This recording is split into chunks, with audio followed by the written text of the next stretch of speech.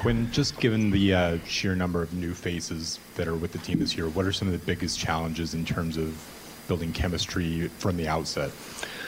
I think, from a coaching standpoint, the first thing is to get to know each player. You have preconceptions based on, playing against guys, and oftentimes you have a good feel, but there's always layers to that as you want to get to know a player, and both personally and on the court.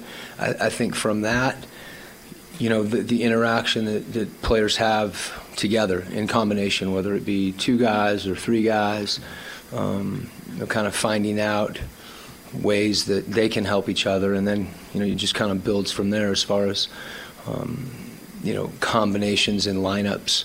Those are things that I think it's not a you're not taking a test at the start of the season.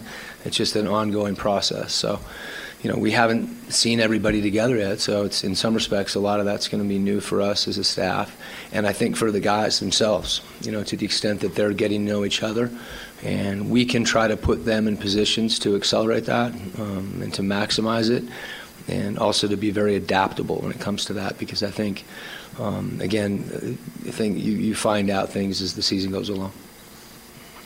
Ben Anderson, back here in this corner. Mm-hmm. Quinn, along those lines, with previous free agents you brought in or in trades and these new guys, how much do you not know about their game until you actually get them in-house? It's in line a little bit with what I was saying before, but I think you have to be careful not to make assumptions. There's a baseline, and I think players, it's like just all of us as people, I'm a different coach today than I was 2-3 years ago. I happen to be in the same place, but I think players change and mature over time. And then oftentimes when you do go to another place, or you play with even the guys that are on our team now, maybe different playing with different guys. So it's hard not to make those assumptions. You can certainly look even statistically, like Ed's a pretty good rebounder. You know that. But at the same time, you don't want to box people in, because I think for players too, Mike hasn't played with a center that rolls like Rudy. I mean, so there's things that you need to see with guys in combination, and I think usually it's more addition than reduction as far as finding out more about guys, and then sometimes players, they have ideas about how they want to improve and things they want, even veteran players. I mean, that's something for us that we've really tried to be conscious of is there's no, certainly there's a point where maybe there's not as dramatic a change in your game, but there's nothing that says certain guys, even, as they get older, can't add things to their game, and that's something, we want to maximize the group, and particularly, guys that are here that we can try to help them get better. And sometimes they show us that too. How much do you see the style of play, both offensively and defensively, changing with the new additions? I think that the key thing on that point, because it's something I've had, you think about it, I think as a coach, every team, is different.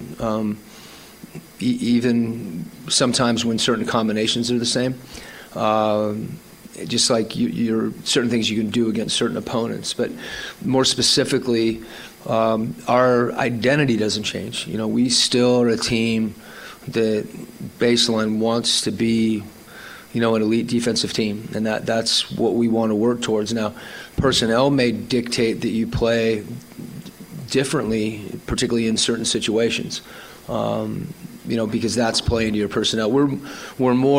It's more common to think about playing to your personnel from an offensive standpoint, and we'll try to do that too. I mean, my job is to try to, kind of in line with what we were talking about as far as finding out about players, finding out about combinations, and then adjusting to try to, whatever you're doing from a system standpoint, to maximize that. But the same thing as I would say on defense and competing and valuing defense, we're still going to emphasize transition defense. It doesn't matter who's on the floor, we got to get back.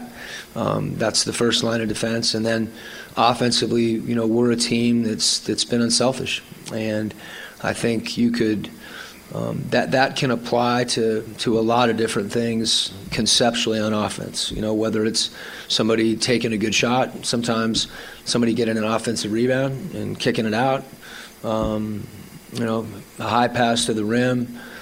All those things manifest themselves, but they may look a little differently with different personnel. But I think from an identity standpoint, we like who we are, and I think our players, even though some of the guys that haven't played in competition yet, just from the way they've played at other places and in contact as we're getting to know them, it's something that they will embrace. I'm confident of that.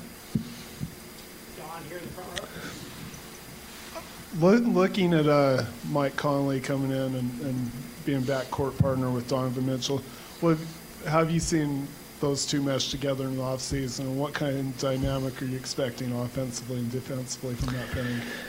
Well, the meshing part hasn't happened yet on the floor.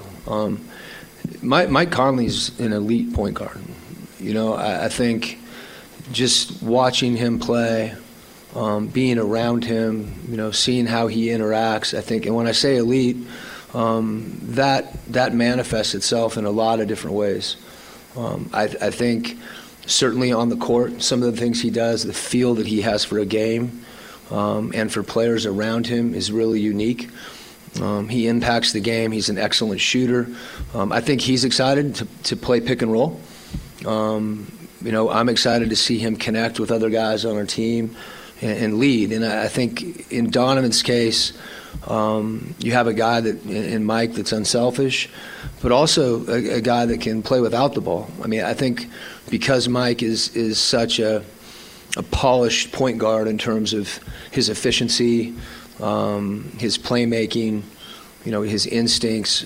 He's come off wide pin downs and screening action. He's able to spot up.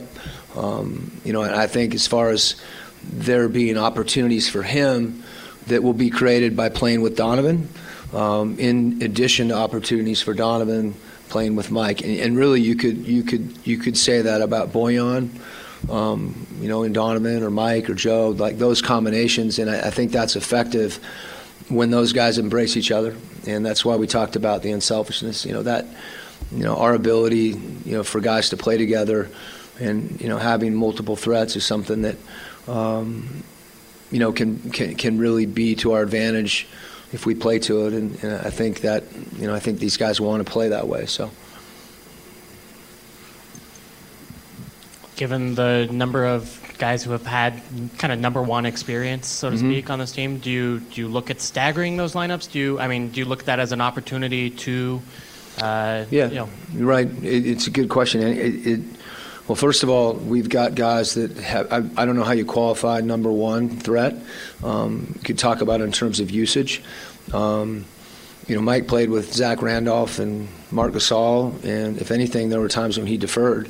Bojan last year we saw playing with Oladipo. His role, those guys they know what it takes to fit in.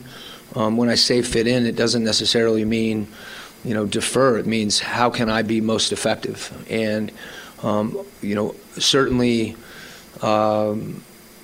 let's say in Bojan's case, he knows who's on our team when he decides to come here. He knows Mike's here and Donovan's here and Rudy and Joe and all the guys that have been, at various times, at least the guard's primary ball handler. So I think that speaks to the unselfishness that these guys have. And I think, I don't want anybody to defer to anybody else. I want us to play in concert and share the ball and find out the best opportunity. And I think the fact that you have players that are capable of doing that, if they're unselfish and play to each other and figure out how they can help each other, that's something that not only is a positive for our team, but for those guys individually, it's a fun way to play. I mean, Donovan going in the lane and having the ability to throw the ball over the top to Mike in the corner, in addition to throwing Rudy a lob, that's a good thing.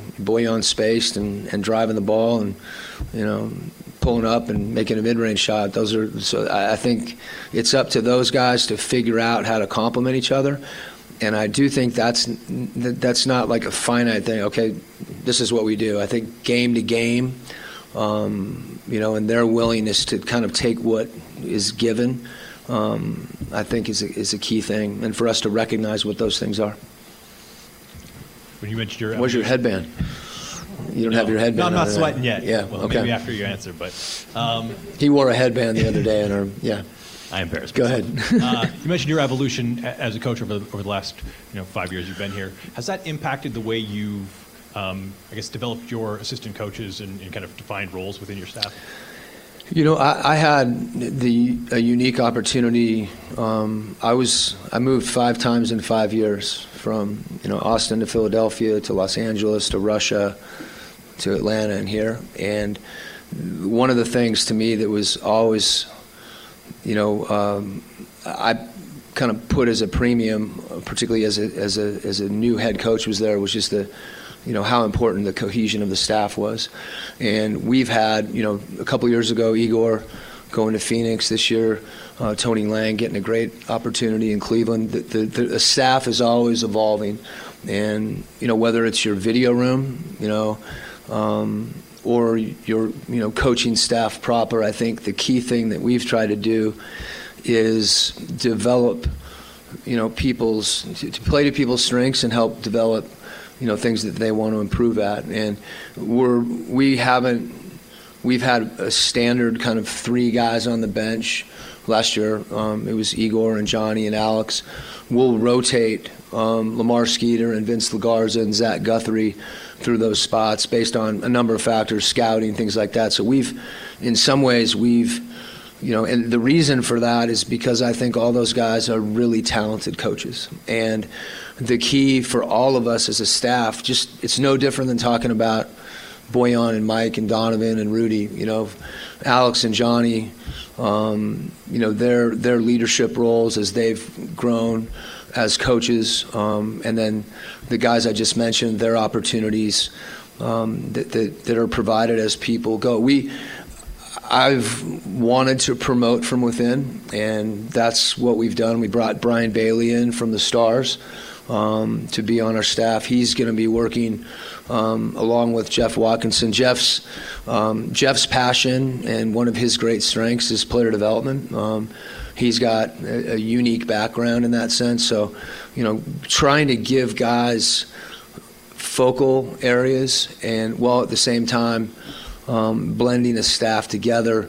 To me, it's been a big focus for me this offseason, to be honest with you. And I think we've had that every year with our team. I'm really, obviously it's something that's important to me because I'm talking about it a lot right now. But I think to the extent that we want our team to play a certain way, we want our staff to function a certain way. And, those synergies between guys and guys having roles, I think is important for our group, for our staff, that is, and also for guys individually. So I'm really excited about our group. I think we have a very, very talented staff, both from an individual development standpoint, from a tactical standpoint, and from a relationship standpoint. It's a big thing, especially when you have new players. So